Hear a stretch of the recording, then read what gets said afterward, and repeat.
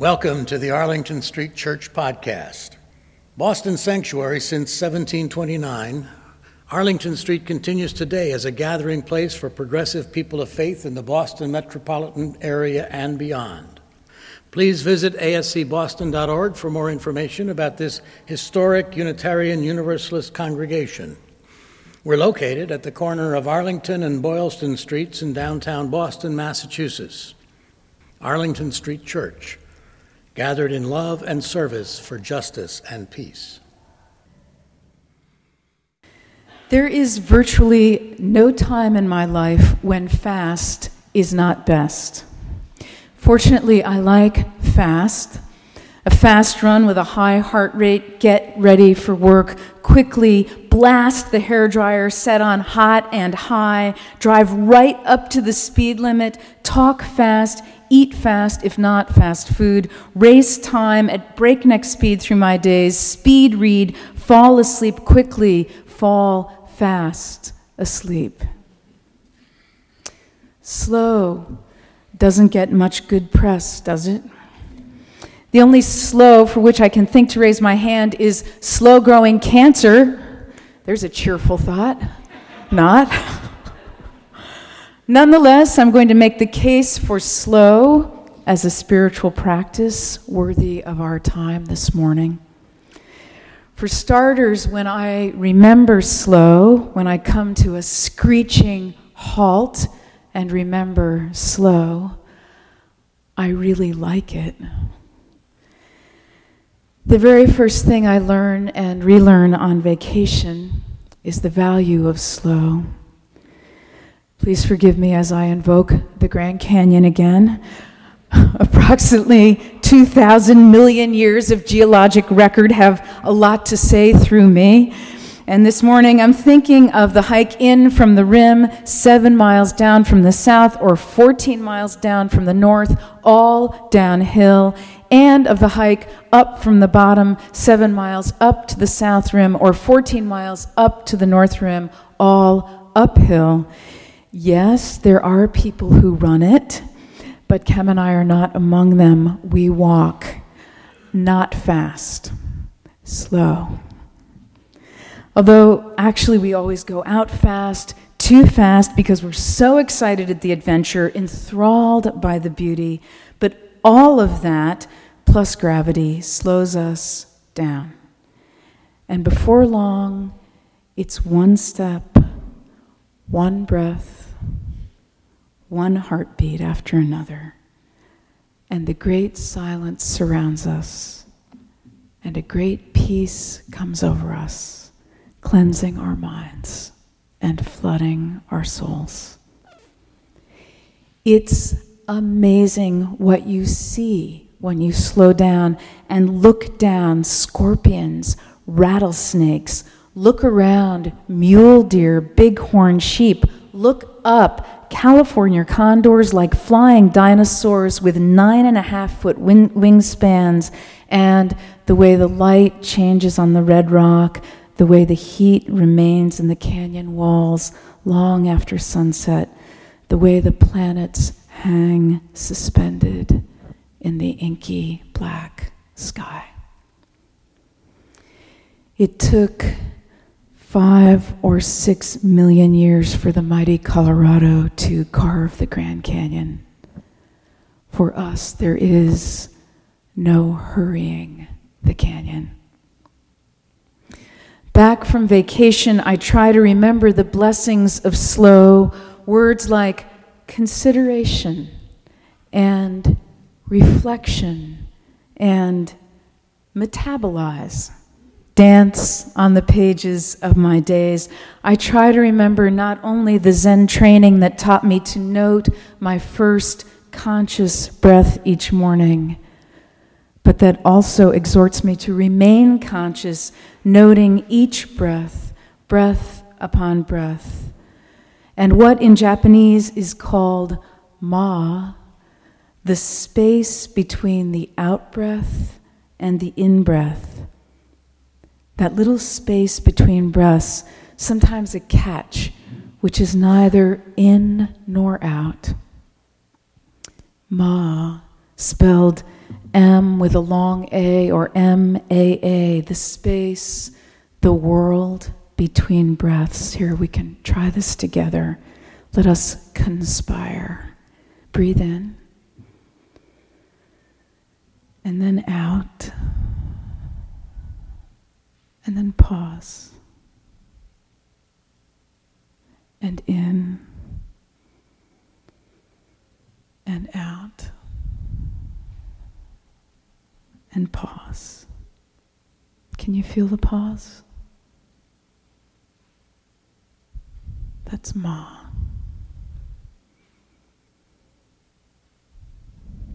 Paying attention to Ma is a meditation practice. It's a high wire spiritual practice for high wire consciousness. Please keep breathing. I mentioned fast food. Have you heard of slow food? It's a movement, an international movement whose logo is a snail. Slow food was founded in 1989 to promote the pleasures of the table. Isn't that lovely? The pleasures of the table. And to counter the rise of fast food and fast life, the uniformity and compromised quality of industrialized food, the disappearance of local food traditions, and people's dwindling interest in the food we eat, where it comes from, how it tastes, how our food choices affect the rest of the world. Slow food members campaign to preserve dying culinary traditions, conserve natural biodiversity, and protect fading agricultural practices threatened by mass consumerism. Linking the pleasures of good food with a commitment to community and the environment, the mission of the slow food movement is to make time to bring joy into everyday meals, to know intimately where our food was grown, to eat local, and to prepare dishes with fresh, in-season ingredients. In other words, slow food is trying to change the culture of how we eat, and so change the way we live. When was the last time your response to fast food was, delicious? Slow food is reimagining delicious. Here's a reflection on slow from my friend Marty Teitel. 30 years ago, the organization I worked for started a program to preserve hardy and thrifty farm animals that were fast becoming extinct. I hired a self-described Michigan farm boy named Hans-Peter Jorgensen to run the program. Hans-Peter is a man of many talents, woodworker, artist, sculptor, and the only person I know who, as a boy, could play the piano holding an orange in each hand. One chilly, rainy day, he stopped by my office and asked if I could join him outside for a moment. Muffled in our rain gear, we stood at the edge of our biggest pasture. Just look at that, HP said. I looked and saw absolutely nothing, just an empty field and a few scrubby bushes. Ever optimistic, he continued, yes, as you can see, we have a real problem with drainage here. He went on to describe hoof rot and other maladies that befall livestock standing in water all day. I asked what we could do about it, and he said not to worry, he could do most of the work himself. There'd be a budget impact if he had to hire a guy with a big tractor to make a swale. When I asked how long it would take, he said 9 months to a year. I was astonished. A year to dig a few ditches? No, he told me. A year to look at the pasture and decide what to do. Marty Teitel continues, I had cut my teeth running programs in war zones around the world for the Quakers. I had achieved success in no small part because of my ability or willingness to make momentous decisions very fast, often immediately after receiving a message from my field staff. As a person who took pride in express lane decision-making, I was astonished that this guy was telling me he needed a year to decide about digging some water channels. I went back to my office, first to look up the word swale, and then to think about how such an obviously smart and talented person could be so inconceivably slow.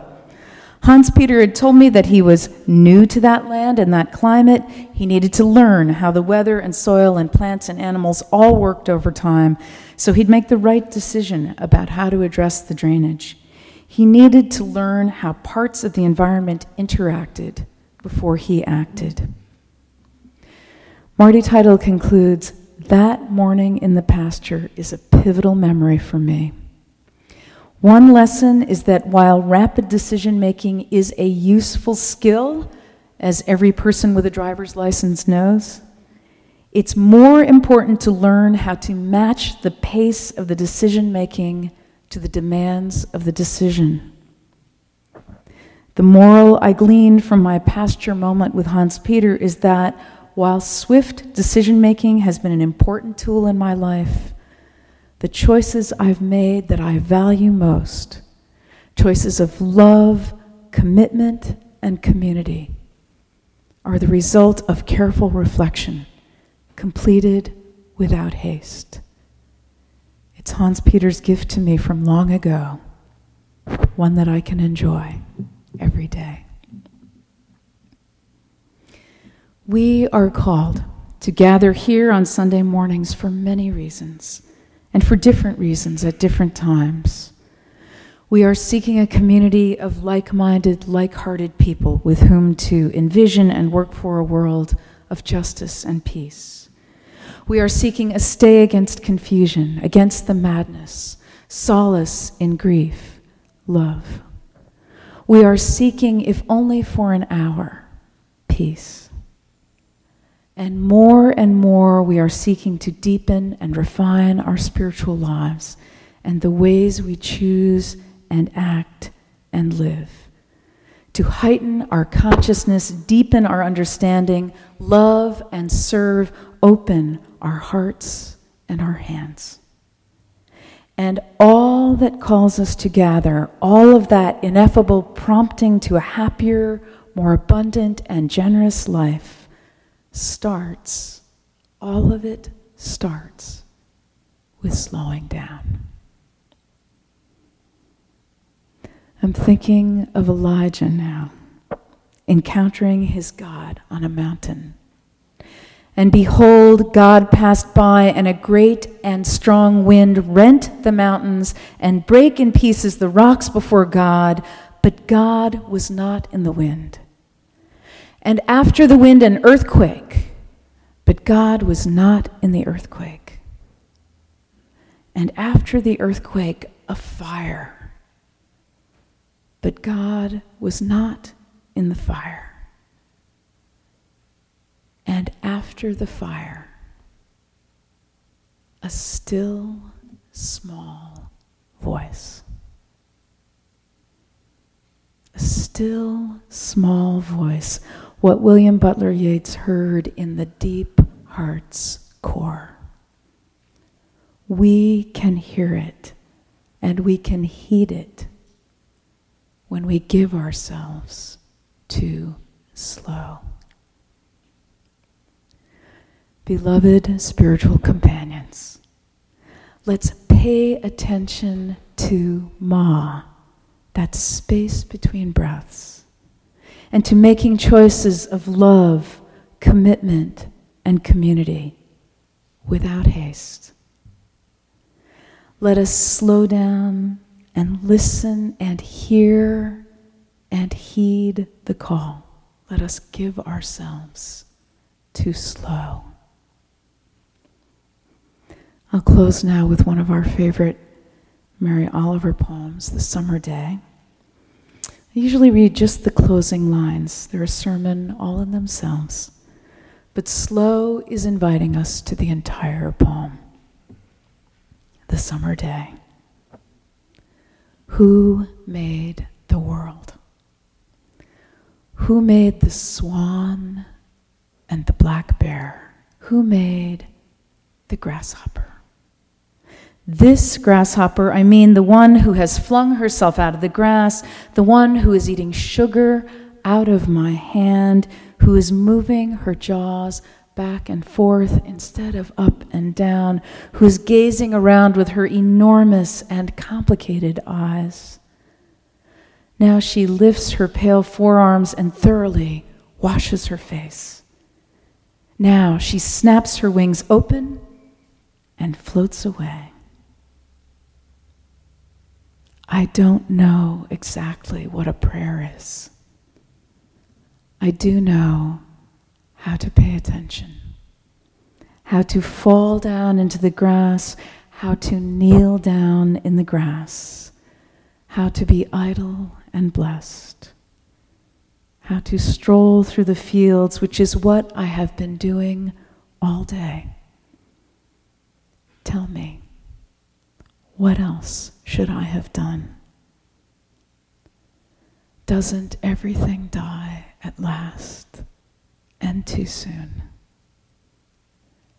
Tell me, what is it you plan to do with your one wild and precious life?